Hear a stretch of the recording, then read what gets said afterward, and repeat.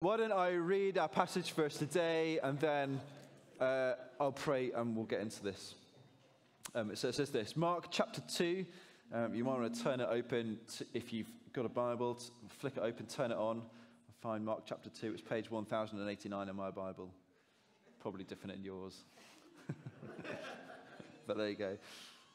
That's right. You're right there, Ollie. It's not you? Okay, great. Right, should we get going? Let's get into the word of God. This is what it says. A few days later, when Jesus entered Capernaum, the people heard that he had come home.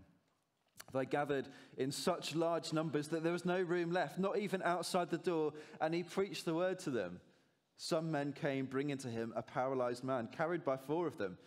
Since they could not get to Jesus because of the crowd, they made an opening in the roof above Jesus by digging through it and then lowered the mat the man was lying on. When Jesus saw their faith, he said to the paralyzed man, "Son, your sins are forgiven." Now, some of the teachers of the law were sitting there thinking to themselves, "Why does this fellow talk like that? He's blaspheming. Who can forgive sins but God alone?" Immediately, Jesus knew in his spirit that this was what they were thinking in their hearts. And he said to them, "Why are you thinking these things? Which is easier, to say to this paralyzed man, 'Your sins are forgiven,' or to say, 'Get up, take your mat and walk'? But I want you to know that the Son of Man has authority on earth to forgive sins." So he said to the man, "I tell you, get up, take your mat and go home." He got up, took his mat and walked out in full view of them all. This amazed everyone, and they praised God, saying, "We have never seen anything like this." Father, we come to you now and we pray that we would be those that would see things like this. Father, this forgiveness, this healing, this compassion, this desperation to see Jesus. Holy Spirit, you're welcome here. We pray, Father, that you would do these things in our midst. And Lord, as we come to your word now, Lord, show us how, teach us and shape us, empower us by your Holy Spirit to do this work, we pray. In Jesus' name, amen. Amen. So I think, to begin with, I think there are some words that kind of have like different levels of meaning. So I was thinking about this, like the word love is a bit of a classic one. So for example, this week, Andy Ashton, is he here this morning? Oh, he's there at the back. Andy Ashton baked me some brownies, and I loved Andy's brownies. They were great. They were great brownies. But I also love my wife, Alicia, and my daughter, Flora. And sadly, Andy, not in quite the same. I love your brownies, but not, like, obviously not in the same way. Do you know what I mean? And sometimes we use that word love so flippantly, don't we? Like, I love Haribo, I love sunshine, I love, but there's this deeper meaning of, love that's like on another level. And I think as we're going to be thinking a bit this morning about a mission week at Easter called Revive. And even that word revive, I think, is one of those words. It has kind of multiple levels of meaning. So if you look it up in the dictionary, the word revive, basically, it seems to normally relate to like doing CPR on someone. Right? Someone's like unconscious on the floor, and if you bring them back round, they are revived. And I guess the reason we've called it revived is because we want to see people walk into spiritual life as they encounter the person of Jesus, and to escape anxiety and pain and the hardship of the world and find life and fullness and joy and peace in Jesus and be revived, and to also see our city revived, Revive Lancaster. But also Revive is like, I don't know if it is for sure, but I wouldn't be surprised if it was the name of a herbal tea or a scented candle, and you might go for a spa day and then someone says, "How was it?" And you find, "I'm so revived." And by which you don't mean you passed out and somebody resuscitated you on the floor. You mean you had a lovely time in a hot tub. And so there are some words that have multiple different meanings, and it's almost like you can gear up and gear up and gear up. And love is one of those. I think this theme of revive is another. You could probably think of lots of other words that would be like that. And I think we join Jesus in Mark chapter 2 in a point in his ministry where he's almost taking what it is that he's doing and he's reinterpreting it from one way of understanding it, and he's taking it onto a whole new other plane, from I love Haribo to I love, a spouse, a daughter, a son, a family member. And he's elevating what it is that he's doing. So far in the Gospel of Mark, he's basically been going around healing lots of people. That's the main thing that Mark has covered. healed a guy with an impure spirit. He's healed a man with leprosy. He's healed, and there's loads of other, just says he's healing lots and lots of people. And then in verse 38, Jesus says, let us go somewhere else to the other villages. So, to almost get away from all these people that are so desperate to be healed, so that I can preach there also, for that is why I have come. And then he goes throughout the whole of Galilee preaching a message. So healing was really important, and obviously people are suffering and they're ill, and there's an immediate need there. But he's saying that actually there's something more, there's something above that, and I want to gear up and I want to bring something that is actually more than that. It's a message. And it's a message that, and we thought about this a few weeks ago, he's saying, repent and believe, for the kingdom of God is at hand. This idea that, he's establishing not just healing in the lives of individual people, but this thing that he calls the kingdom of God, this beautiful space that isn't like, in the time, this context would have been ruled culturally, politically by the Roman Empire. That would have been the kingdom. He's not saying he's going to overthrow the Roman Empire, but he's saying that on a kind of level that's so like under the surface and insidious, from house to house, as it says in the book of Acts, there's going to be this kingdom established where people can escape the pain of life and to begin to live life in the fullness of the joy and peace and celebration of knowing God as Father. And it's going to be beyond just, somebody being physically healed, but it's like this whole new way of life that brings such joy and meaning and significance and ultimately the flourishing of the whole world. And so he's going from, this is really important, this is blind person that needs to be healed, to actually we're going to revive this planet. And that's the message that I want to bring. And so in Mark chapter 2, you get to this point where that's kind of what's happening. Jesus is preaching a message, and it says he's in someone's house, and the house is so full of people that literally no one else can get in. And Jesus is doing what he came there to do. He's bringing this message, the restoration, the revival of the planet. And it says that it's so crowded, no one else can get in. So you imagine it's like, I was joking with Jamie and Andrew before at the back, sometimes you've probably never been in a situation like this, but in those gigs, if you've ever been to a gig like this where you put your hands in the air, you can't put them back down again, that's what it would have been like in this room, just people packed and packed and packed and packed. And finally, it's like, you get to this point in the story, and it's a sense of, finally, Jesus is, he's doing what he came to do. And he's preaching the message. And then it's almost comical then what happens in the midst of this story, in that as he's preaching, dirt starts to fall from the ceiling and land on the heads of people, and like there's sort of dust starts to fill the atmosphere, and the people being sat there would have heard like this kind of scratching noise above their heads, like what on earth is going on? I don't know what Jesus does immediately. Maybe he tries to, we'll just kind of plow on through like we normally do when the microphone goes wrong inevitably and there's a bit of feedback. Or so. We'll just plow on through. Maybe he keeps going for a bit, but it just gets worse and worse and worse. And eventually shafts of light start breaking through the dust that's in the room, and the air starts to clear. I presume at some point they have to stop and just allow what we've just read to unfold. And what happens is these 4 friends have taken this person, the friend of theirs who's paralyzed, and they're so desperate to get him to Jesus so that he can be healed that they've wheeled him up onto the roof. They've dug a hole in the roof. Now they're lowering him through the roof, which is pretty extreme, I think you would agree. Kind of imagine that in our context. It's hard to imagine, and it's a different context, isn't it? But you imagine if Hope Church was that full, you were so desperate for your friend to get in that you took them up on the roof and found a hole, which wouldn't be hard, and then lowered them through. Except it's not quite the same, because the context here would have been a single story, flat roof, with an external staircase around the outside up to like a terrace on the top.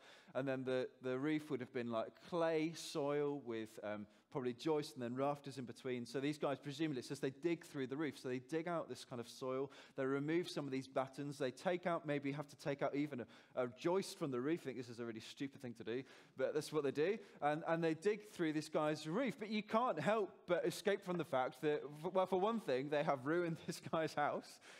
Thankfully, they don't have the weather that we've had the last few days. So, the rain was less of a problem. But they have basically ruined this guy's house. They've interrupted Jesus as he's talking. On the inside, people are inevitably going to be covered in dust and hay and whatever else is like this roof is made of is going to be everywhere. And then they lower this guy in. It's just rude, isn't it? Like, what are they thinking? What are they thinking? And just as a sidebar, I guess the main message of what I want to say this morning, I just want to say to you, it's okay to be really passionate and desperate for Jesus. And actually, that's a thing that is encouraged. And sometimes it's kind of a bit messy. And sometimes it inconveniences other people. And, there's an extent to which, we want to love other people really well.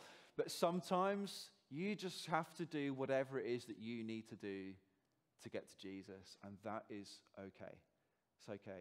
And I think sometimes, this can be a hard message. And I want to talk about it specifically in a worship context as we're here in church. And you're thinking about how you're coming into this space Sunday by Sunday.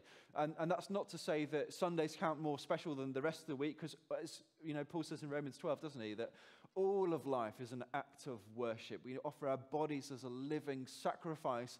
But there is something that's like distilled and like even more potent as we worship here on Sunday morning that then fires you up and like creates space for you to encounter God, that kind of fills you up so that you can then go and worship him on Monday, Tuesday, Wednesday, Thursday, Friday, Saturday. And just, as you're coming in here, just to feel there is this permission to do whatever you need to do to get to Jesus. I mean, please don't obviously make a hole in the roof. That's probably not the thing that you need to do. But just, there's something beautiful about freedom in worship, of just doing what it is you have to do to get close to him, that we just have to make space for and allow. Whether you need to be the person that throws your hands in the air or kneels on the floor or dances down the front and uses these aisles and the space in this building just to get into his presence with a sense of desperation. And I just want to say there is permission to do that. And it might be that occasionally it makes a bit of a mess and, people might not necessarily quite understand it. And we want to manage that well, but we want to make space for the Spirit to do whatever it is that he wants to do in your life as well. Okay? So a bit of a sidebar, but just to say, and that can be hard as well, actually, because just to say, you might be someone who's maybe been here for years and years and years, and sometimes you feel this passion rising inside of you. And maybe it's a passion on a Sunday morning to like throw your hands in the air. Maybe it's a passion at work to tell somebody about Jesus. You feel this passion rising inside of your soul, and then you think, oh yeah, but people will think I'm a bit strange, or people will think I'm a bit weird. And especially if your friends and family are there and they've known you for a long time, you think, well, if I'm a stranger, then it's easier. But if people know me, then it's a lot harder. Just to say, to take that step of boldness and courage and confidence to say, just to do whatever you need to do to get to Jesus. And that's what these four people do. They take their friend, they literally dig a hole through the roof, they interrupt Jesus, and they bring him to his feet.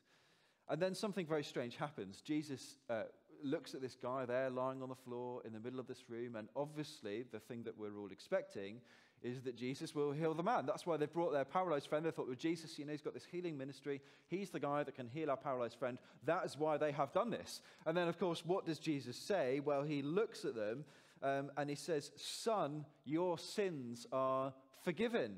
And I think there are a few issues with that I think they would have had at the time, that we might have as we read it, even kind of a bit of a theological issue. And so three things that I think I just want to address as we think about why does Jesus say that? Why does he say to a man who is paralyzed, that has been brought to him for healing, son, your sins are forgiven?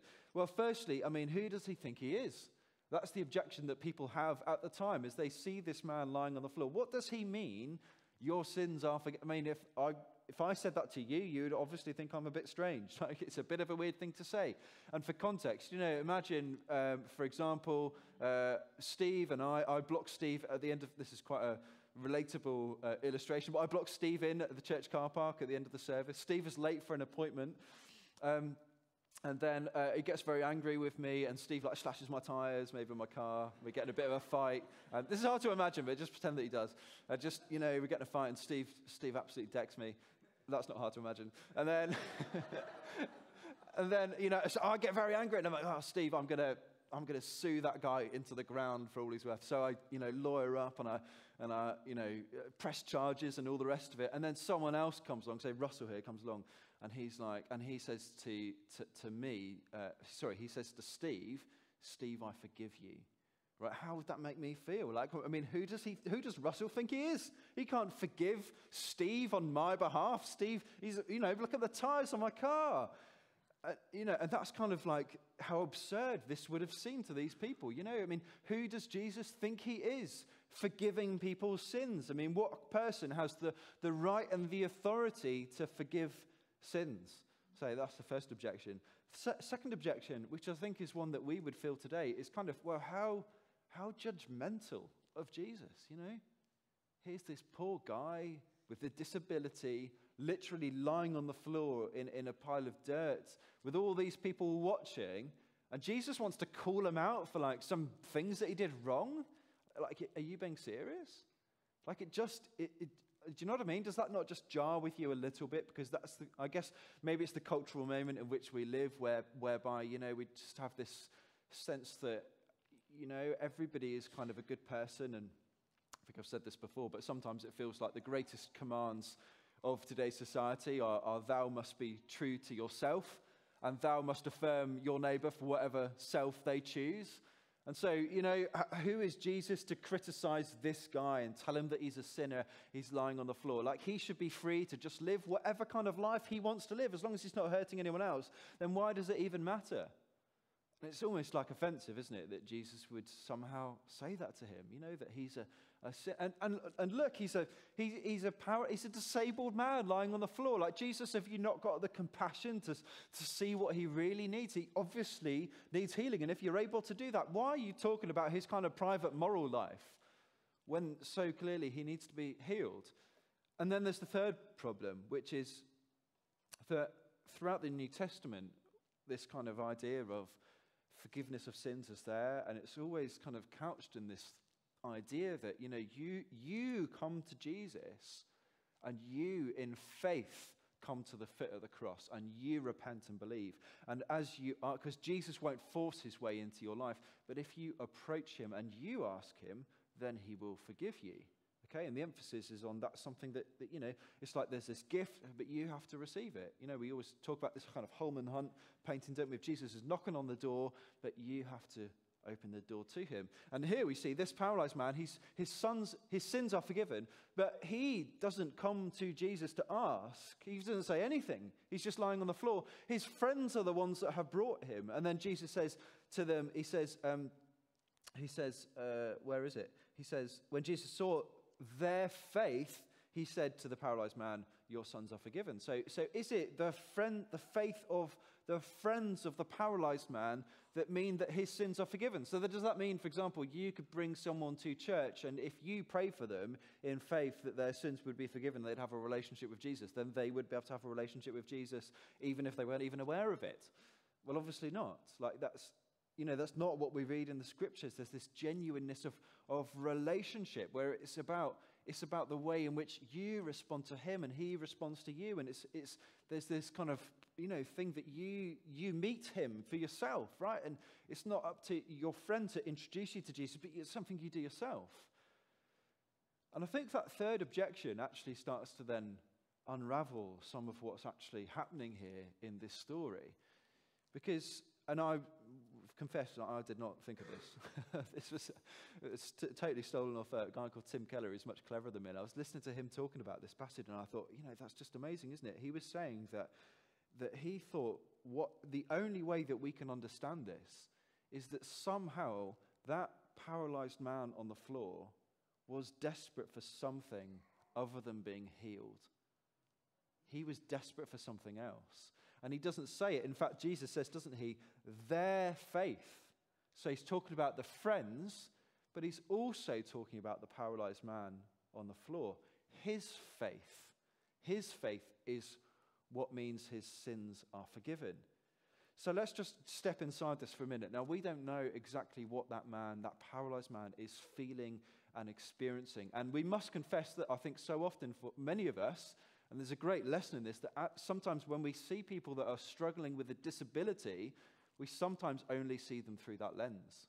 We think that person with a disability, their number one problem is the fact that they're disabled, and that's all they're struggling with. And maybe even as we read this passage, we have that assumption. This man's paralyzed. That's his problem. He's paralyzed. Well, maybe that's part of his problem. Maybe there's a deeper problem. Maybe there's something else going on in his life that's beneath the surface.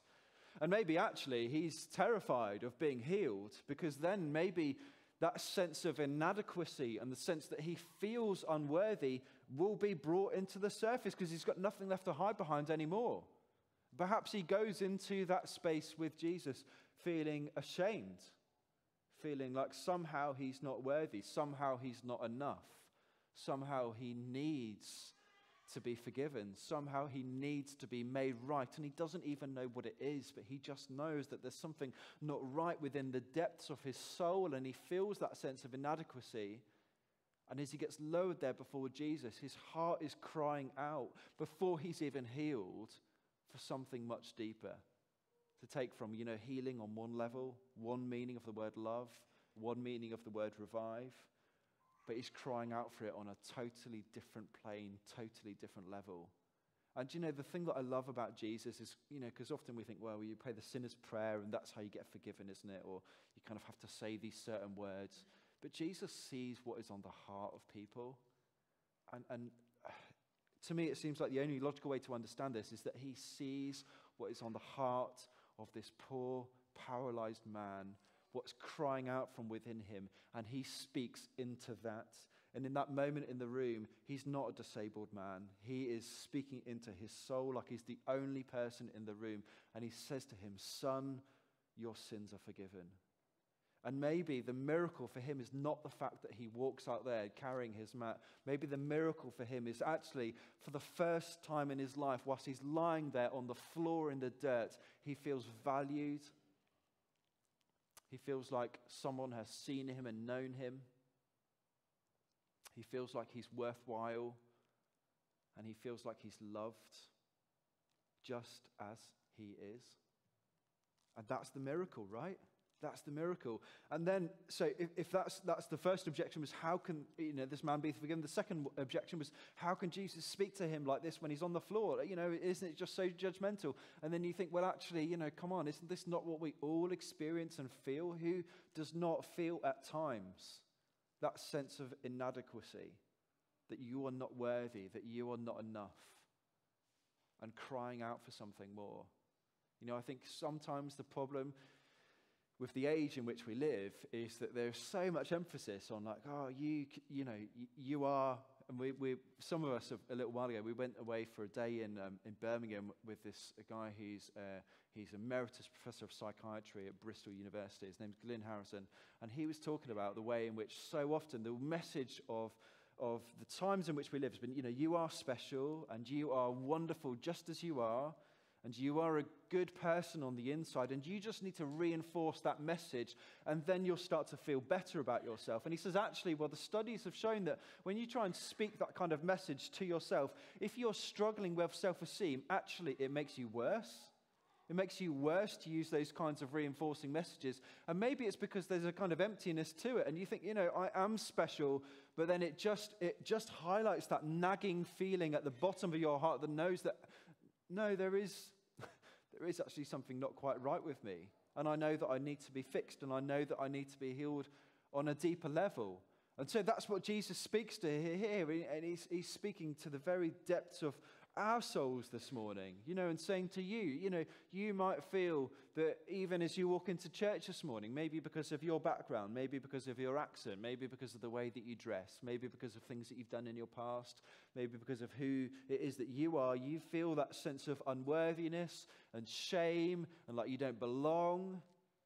And you need to hear those words of affirmation from Jesus. You are forgiven. And we'll think a little bit more about exactly what that means in a moment. But third objection, And this then helps us to understand exactly what Jesus means by that. The third objection was the one that the Pharisees have at the time, which was, who is this? You know, how can Russell forgive, I've forgotten which way around it was, Steve. You beat me up, didn't you? So how can Russell forgive Steve on my behalf? You know, how does that work? You know, because Russell has no authority to be able to do that. Only I could forgive Steve. But the thing that we must understand, of course, is that Jesus is the owner of the universe. And I heard someone say it to me like this recently. Sometimes the reason why we feel that sense of inadequacy in our lives is because the universe has a grain. There's a way in which the universe works. And if you run against the grain of the universe, you get splinters. And that's why so often in life we find it's hard and it's difficult and we feel ashamed and unworthy because we're not running in the way in which God would have us to run. We get splinters. And of course, the owner of that universe is Jesus Christ, right? There's not one square inch of creation over which he does not cry mine. And so only he has the authority to say to you, yes, you might have messed up, you might have got things wrong, you might have made mistakes, but guess what? This place is mine, you are mine, that person is mine, everything is mine. And so I have the authority, the ability to say to you, it does not matter anymore. Because he's got the power, because he's got the authority, because he owns the place, right? And then secondly, he has the authority to forgive sins because not only is he the universe owner, but he's also the cross bearer. And so he takes the weight of our sin and shame, he carries it up to the cross of Calvary, he dies upon the cross, and as he dies on the cross, he bears the weight of our sin, he takes it into the grave. And then this, and you know, that's his mercy. And then what I love is just think about this. You know, we're thinking about those words, right? You can understand love on this level, but then there's a whole new level you could understand love on. There's a revive on this level, revive on a whole new level. And you think actually with Jesus, his life is infinite. And so with him, these concepts are infinite. There's infinite love. There's infinite peace. There's infinite joy. There's infinite grace of every kind, of every measure. And he has authority to forgive your sins because at the cross, he pours his infinite joy, his infinite love, his infinite grace, his infinite peace into your heart. And that's what this man experiences there as he's lying on the floor. And now, finally, Jesus does say, and it's almost like it's a footnote, you know, now get up and walk. And he's not saying it because that's necessarily what the man even needs. He's saying it because he's just proving the point that he is the owner of this place. He is the authority to forgive this man's sins. And so he can walk out of here like a free man. So it's just amazing, isn't it? You think, what was that guy thinking as he came into the room that day through the roof? As he was going to meet Jesus, he was expecting to be healed on one level, and Jesus blew his expectations away and healed him on a totally different level. Right? He did what the guy expected, but he went above and beyond. And guys, I think this is kind of what our understanding has got to be of Jesus, is that every time maybe as we come into church, as we meet with each other and pray, as we read our scriptures, that there is a potential that he takes our understanding of what we expect him to do, and then he smashes it through the roof not from the top down, from the bottom up. And he takes it onto another different plane. And, you might come to Jesus expecting, here's a guy who's going to help me find some kind of purpose and meaning in my life. And then he becomes the purpose and the meaning in your life. You might come to him expecting to experience and feel some kind of sense of love and joy. And then he becomes your source of love and joy in infinite amounts. And there is more and more and more for you to press into and dig into and move into, more than you could ever even imagine. I love it in Ephesians chapter 3, when Paul, let's see if I can find it quick. Should have looked it up before, shouldn't I? Oh, someone nicked my page.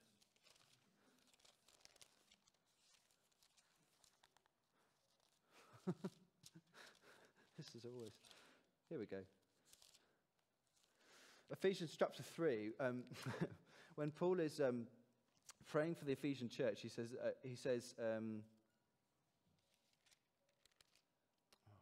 that's chapter 4. When Paul is praying for the Ephesian church, he says,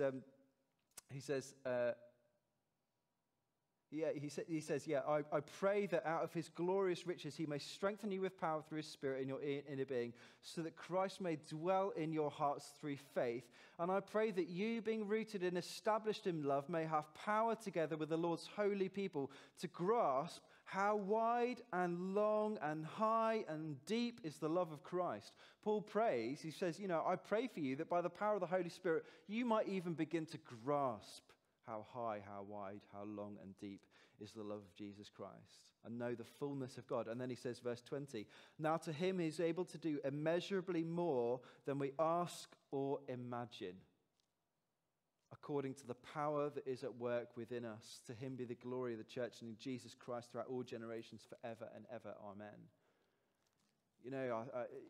Maybe this morning you have had a sense and expectation of what it is that Jesus can do for you. Love on one level, and he's saying, now it's time to gear up and to start to imagine things on another level and to start to see, church on another level and the mission on another level and God's work, the Holy Spirit in other people's lives on another level. And he's inviting us into that to believe, that we can overcome and saying, even you, and in the midst of your shame, you're someone who's struggling with gambling or someone who's going through a divorce, someone who's struggling with an addiction. Yes, even you, in the midst of your sin and your shame, even you, I want to take you and help you to overcome that so that you can be like these friends who passionately bring their paralyzed mate to Jesus and passionately worship and pour out your life. And so I guess as we come to think about this mission week that we're going to be doing in Easter, Revive Lancaster, I want to just invite you to just think, well, God, this is the God whose love we cannot even begin to grasp. That Paul prays we would even know the heights, the depth, the length, the width. This is the God who's able to do more than we could ever even possibly imagine. And maybe it's time to kind of step out in faith again and to believe, and not just to believe for Lancaster and believe, God could do great things here, which he can, but also to believe for you.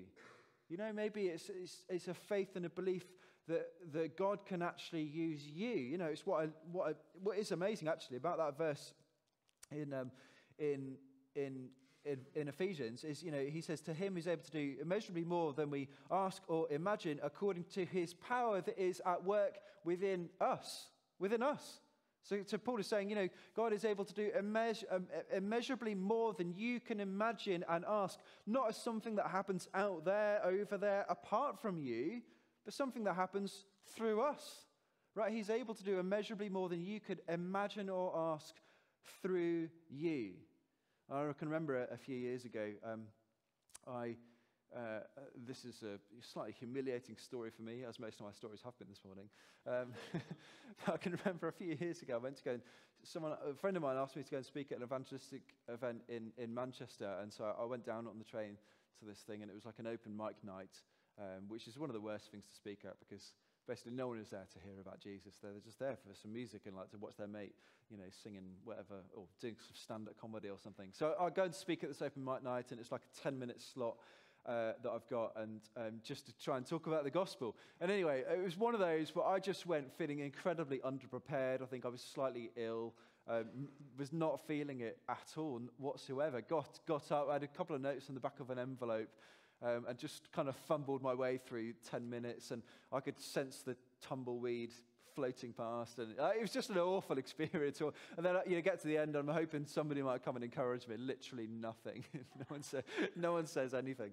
And then I go home and try to forget the whole experience ever happened. Like it was a particularly low point. Sometimes you have times you speak, like, oh, it was great. I've really sort of sensed the presence of God. This time was not like that at all. It was awful. And then anyway, a few years later, I think it was 3 years later, I then bumped into somebody that was there, and she said to me, oh, did you not come and speak at that open mic night in Costa in Manchester like 3 years ago? And I was like, in my head, I was like, yes, that was me. Out of my mouth came the words, I don't know. Could have been me. And then she said, yeah. And then she started to tell her story, and she said, I'd actually been struggling with self-harm and depression, and she was a student, so I was going to quit university and go back home and just kind of give up on God. And a few other things happened, but she said it was that point in that moment as you were speaking that things really started to change. And at that point I'm like, wow, it must have been really good after all. So I'm like, this is great news. And then she says, yeah, I don't really remember much of what you said, but it was one quote by C.S. Lewis, and that was it. And I was like, wow, so it wasn't even, it was nothing that I even said. It probably was awful.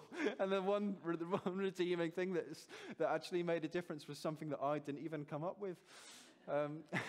I just love it. That's the grace of God, isn't it? That, we just kind of we step out of, as unworthy people, who are just kind of faltering and we don't really know what we're doing, but we step out in faith to believe, that he can do immeasurably more than we can imagine or ask as we come to him.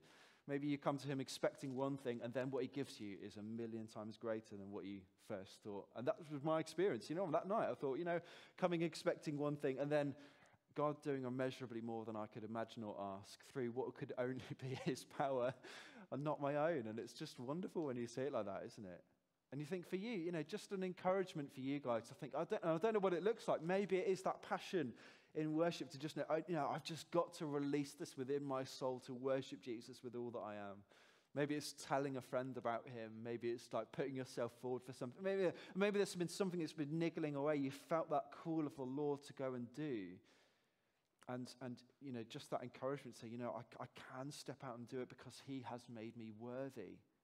Maybe it's even just coming in here today and you've come in here feeling and sensing that sense of unworthiness. And maybe you'd expected one thing. You'd expected the Jesus that would be like, you're a sinner and you need to make yourself better and you need to kind of brush up a little bit. And the Jesus that you're hearing is the Jesus who wants to do more than you could imagine or ask and actually wants to take you as you are and make you worthy and make you whole and fix you and put you back together. And another thing about this little detail is you see, Jesus says, which is easier to say, your sins are forgiven, or pick up your mat and walk? And you see that it's in as he speaks that the man's sins get healed. His sins get forgiven. It's as he speaks, he gets healed. And so just see, it's God's words that fix you and put you back together. It's not what anyone else says. It's not what you say. It's not what the news articles say. It's not what Facebook says or Instagram says. The only voice that counts is his and what he says about you. Beloved son and daughter, you are cherished. You are mine. You are whole. You are healed. You are forgiven. It's the voice that spoke creation into being, and it's the voice that will speak wholeness into your life as well. In Ezekiel 37, there's this vision. Some of you remember this. There's a vision of dry bones filling a valley that Ezekiel sees. And it's as God speaks that the dry bones come back to life. And flesh and muscle and bones and blood and sinew gets put back on. And that's what it is. As you listen to who it is that he says you are, you get put back together. You start to experience that sense of worthiness. Don't listen to any other voice.